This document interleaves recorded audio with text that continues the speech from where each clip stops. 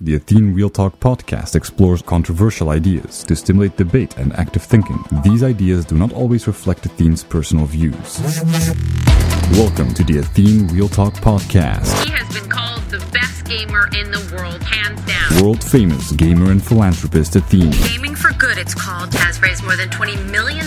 Using his notoriety to raise money for charity. On activism, science, culture, and self-development. Proud to have him in the studio today. I would not want to take you on in a video game. Yeah, I wanted to talk about something. It's something that Saminami talked about, and I'm gonna bring it up, and I wonder what you guys think about it. Because to me, it makes a lot of sense. But it's because I'm coming from a place where I don't really have a strong identity. I think it's going to help a lot of people, because when he mentioned it, I immediately thought like, yeah, this is really gonna help a lot of people. Your subconsciousness experiences emotions, right? And then you have thoughts, and you rationalize the thoughts around the emotions. The thing is, though, that the thoughts themselves also arise from your subconsciousness. You might wonder, how does that work? Like, when I'm speaking to you guys, I don't have some process going on where I am thinking about what I'm going to say. It just comes naturally. I just speak. It comes from the subconscious. So as much as emotions are brought about through your subconsciousness, as much are thoughts. So when you have a certain thought in your head, they just pop out. It's not like you think and then suddenly the thought is there. No, they just pop out.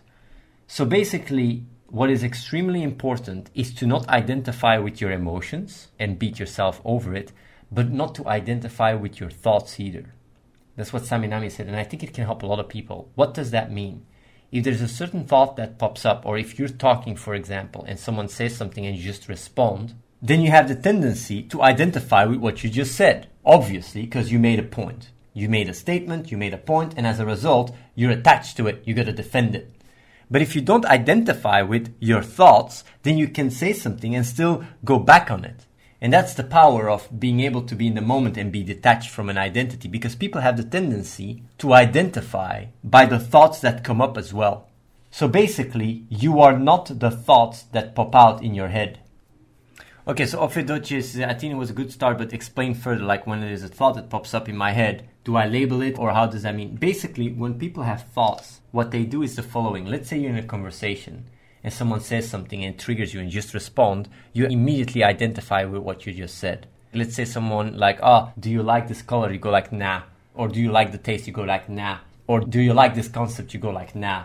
You're going to have the tendency to strengthen your opinion there. And the thing is, there's actually been studies in like in sociology, where they frame something differently and they get people to say either A or B.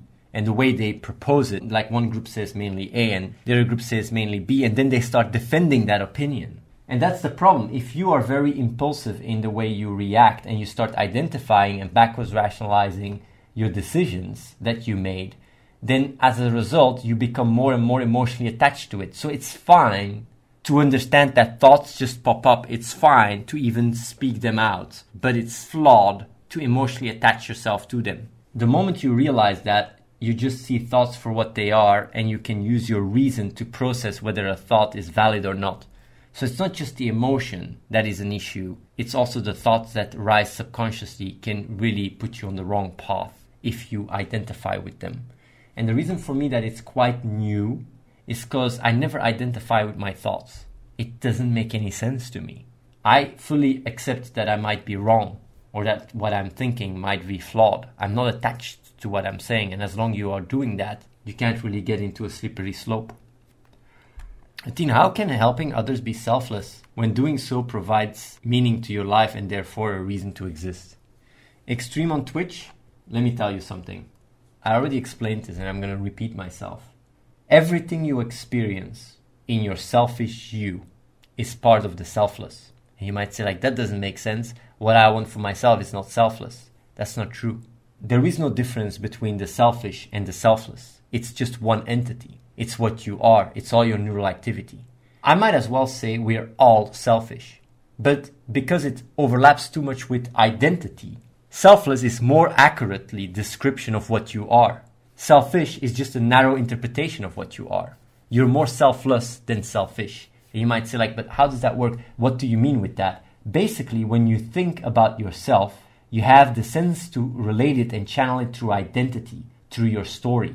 But what you are, what the self is all your neural activity, is your environment, is all your experiences. And the moment you start seeing yourself for that, rather than one concept or one belief, you become selfless. Because the self literally merges with your environment. Does that mean that suddenly I don't need to eat anymore? No, of course not. It means that every action that I do comes from a point that is more in line with what I am.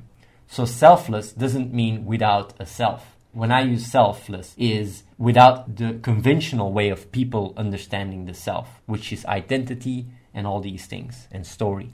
So like without that, just you're pure what you are. That's it. So then you can say like, yeah, but isn't that coming for your existence or there is no such a thing as my existence. Something I talked to Katarina as well about. It's like, where does your existence start and where does it end? And you might say, like, what the fuck you're talking about? Like, if you just look at your billions of neurons, like, when did you start to exist? When you were born? In the belly? Like, when did existence start? The thing is, existence is more like a flow, like water. It's been flowing for billions of years. Since the first cell that has brought life, we're basically just a much more advanced version of it. And when we start thinking about existence and put boundaries around it, we're just not fully in line with what we are. The environment, all the experience, everything that has been part of our existence is interconnected with us. And you might wonder, like, but man, this sounds so psychological or philosophical bullshit. Like, this is not true. Like, that's not what you are. You are just your brain and that's it. That's not true. You are all the information that has brought about what you are. And that goes back to the Big Bang. You can't just go like, oh, this is the brain and that's what you are. You don't understand physics by looking at just one piece. You understand physics by putting it in context, putting it in the environment, putting it in the universe. And when you start looking at the self from a more accurate point of view, from a more information perspective, then suddenly the idea of the self just completely dissolves. And of course, the reason why we are contributing to the world, the reason why we contribute to others is because it's what we're designed to do, because that's what allowed us to be where we are now. And when I say we, I'm really talking about a collective, about life. Lucille says, after reading The Power of Now, it seems quite important for me to end the delusion of time. Do you have any practical tips for staying more in the present? Lucille, I do. I do have very practical tips to me staying more in the present. Your brain and your consciousness is designed to make you survive. So basically, if you just sit and you can be in the present all the time at any given moment and experience great feeling, you would just sit on the couch and die. So basically what happens if you sit on the couch and you're in the present, what's going to happen? Like, by the way, this is very interesting information. What's going to happen is if you are hungry, you're going to start experiencing dissonance because you're hungry, and then it's going to bring you about to eat. Let's say now you're afraid of your future. You're going to start thinking about your future because you want to make sure that you're safe for the future. Basically, the extent to which you can be in harmony with your own system will be the extent to which you can stay in the present. The moment there's a part in you that thinks it's going against your survival, it will start firing, and as a result, subconsciously, it will start firing, and it will automatically start creating thoughts and ideas. And as a result, it's going to take you away from the present. So what is the best way to achieve staying in the present? Is to make sure that your entire consciousness is fulfilled. All the neural circuits are fulfilled. How do you do that? By not going against what you are. How do you do that? By understanding what you are. How do you do that? By seeing the best way of understanding what you are and using science and rationality and logic. How do you do that? By understanding also your subconsciousness. How do you do that? By implementing how important it is for your subconsciousness to value making sense and science and logic and rationality and really emotionally connecting to that because you understand that's what it is.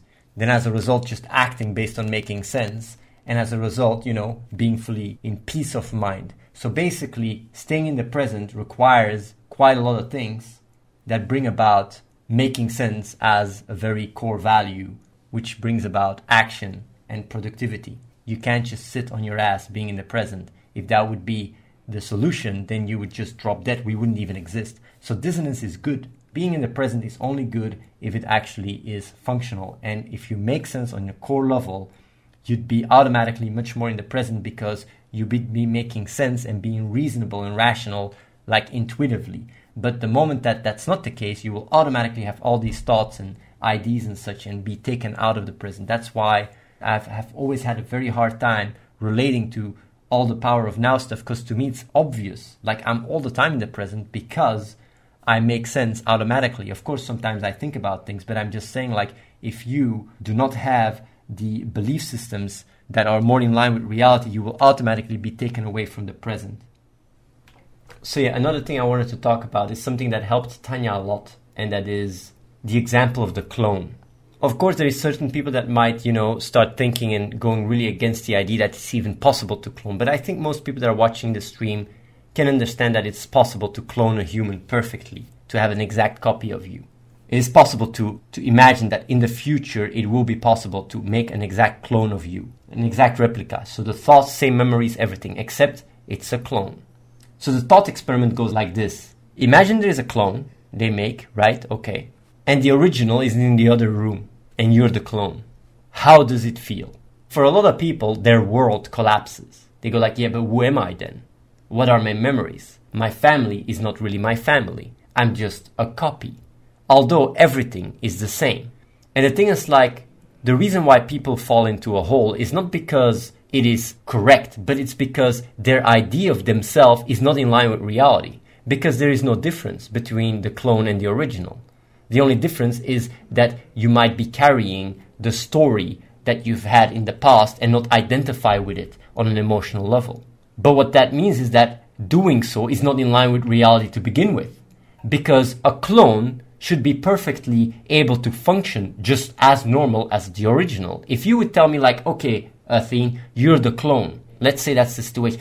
I would be happy that cloning is possible. I wouldn't feel any kind of like, oh, all these achievements or everything I've done is not me. No, I would feel like, oh, let's get to work. Whereas other clones, the difference between the clone and the original doesn't make any sense to me. Nothing.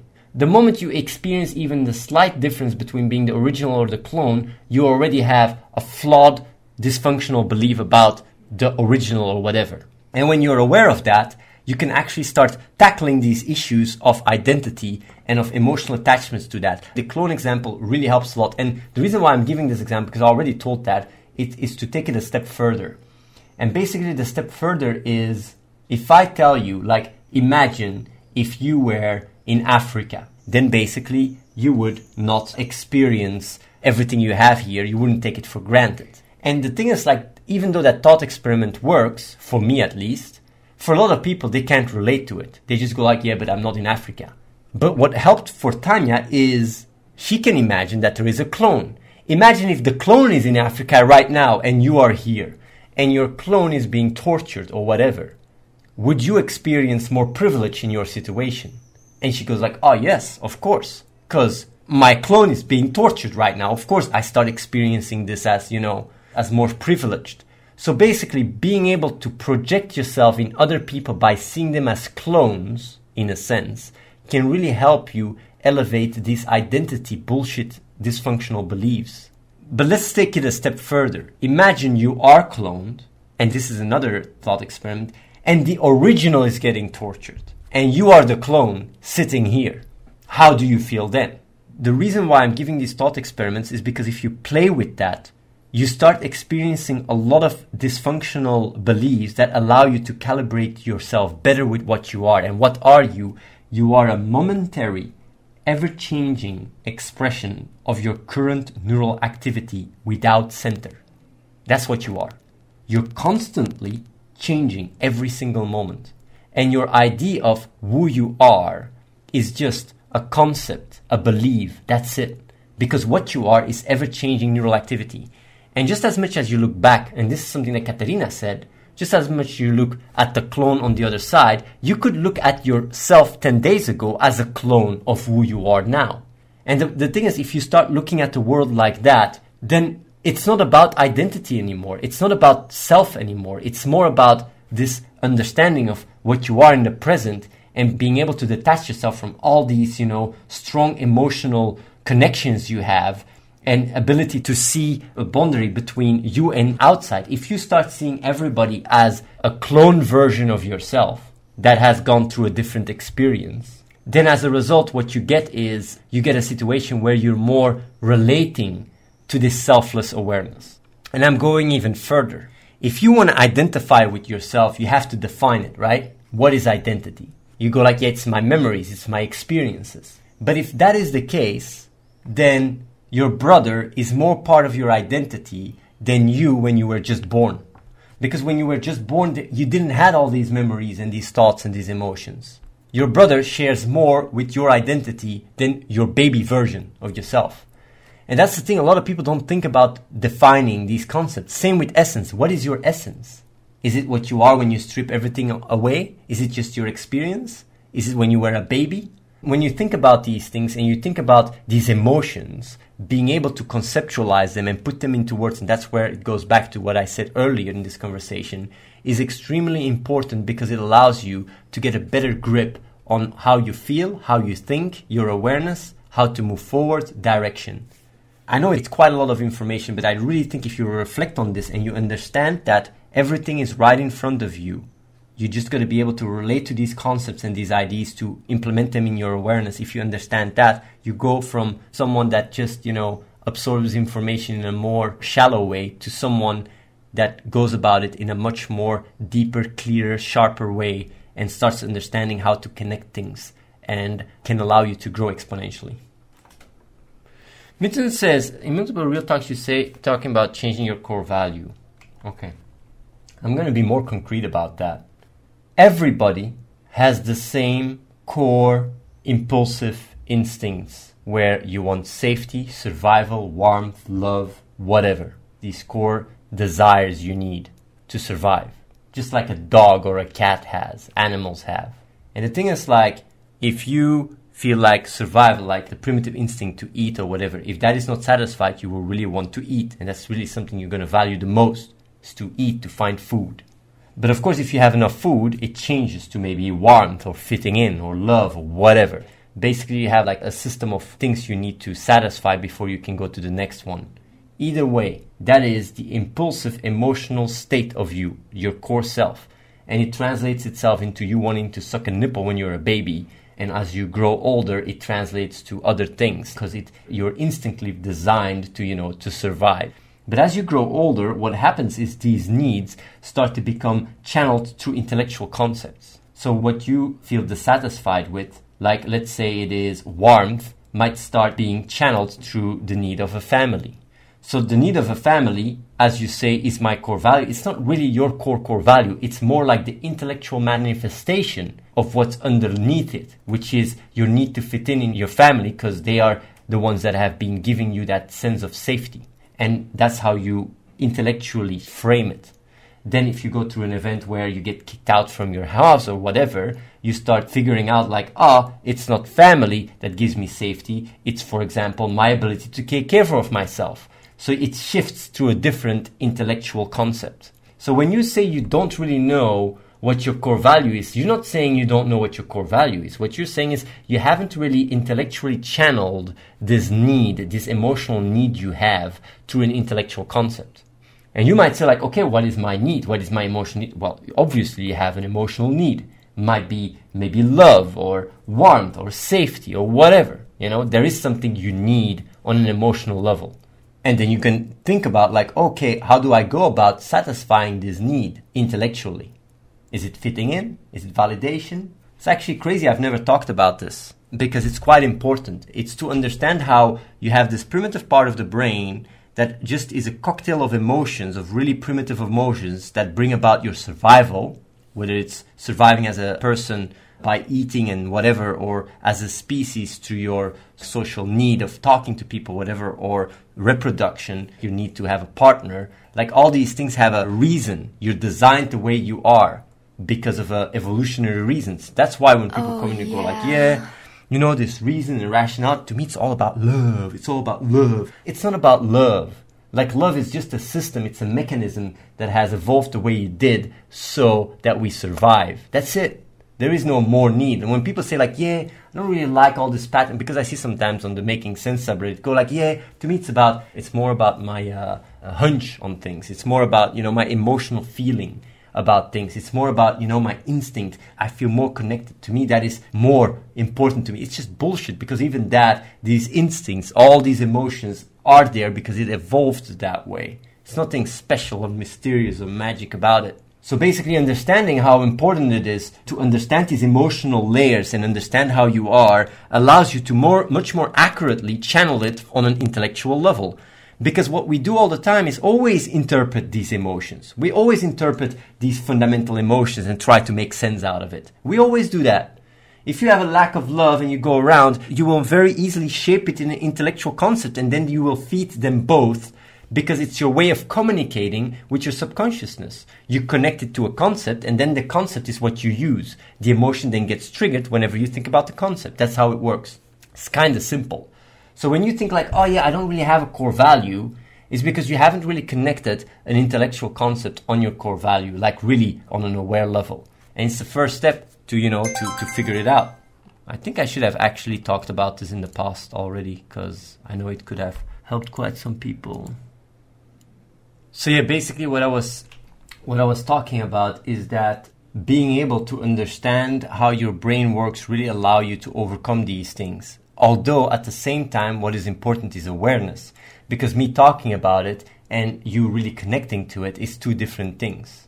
That's why I also say having a will to see and a will to learn is also very important. The people that are watching the stream right now and don't really have a strong will to learn or absorb this information or just watching this stream just for entertaining purposes, you will miss out on a lot of things that I'm talking about. Because a lot of these insights require quite some active thinking and active listening in order to fully absorb it. So just listening to this without really fully trying to implement it and connect it to experiences and insights you have will make you miss out on most of the insights I'm talking about. What I also realized, by the way, is like how, the ego is actually quite an advanced structure. The ego, what it allows you to do is it puts you in a state that allows you to overcome certain fundamental needs. And you might say, what do you mean with that? Like, I feel like the ego allows you to overcome certain weaknesses and allows you to overcome certain weaknesses and certain needs at the cost of developing these parts in you that at the same time also are the same parts that allow you to grow more warmly and more awarely about what you are. So I really feel like the ego is a survival mechanism that allows you to make you more cold, make you experience things a lot less. But at the same time, these needs are still there, but it's just a way of overcoming them when you're in a really shitty situation. I'm starting to get more insight in how the ego works. And then when you have an intellectual, if it gets intellectually channeled, it's a really dangerous cocktail. Because it's fake, it's a facade, it's a shell, it's not who you are. And as a result, of course, people that are trapped in the ego can very easily, be more primitive. They think less rationally because everything is more instinctively. The ego is like an instinctive mechanism. That's why it's so easy to see through it. People with ego is easy to see through. I actually start, spotting it very easy when people have it activated. Subscribe to youtube.com/AtheneWins. Watch the live stream at twitch.tv/AtheneLive and follow The Real Athene on Snapchat.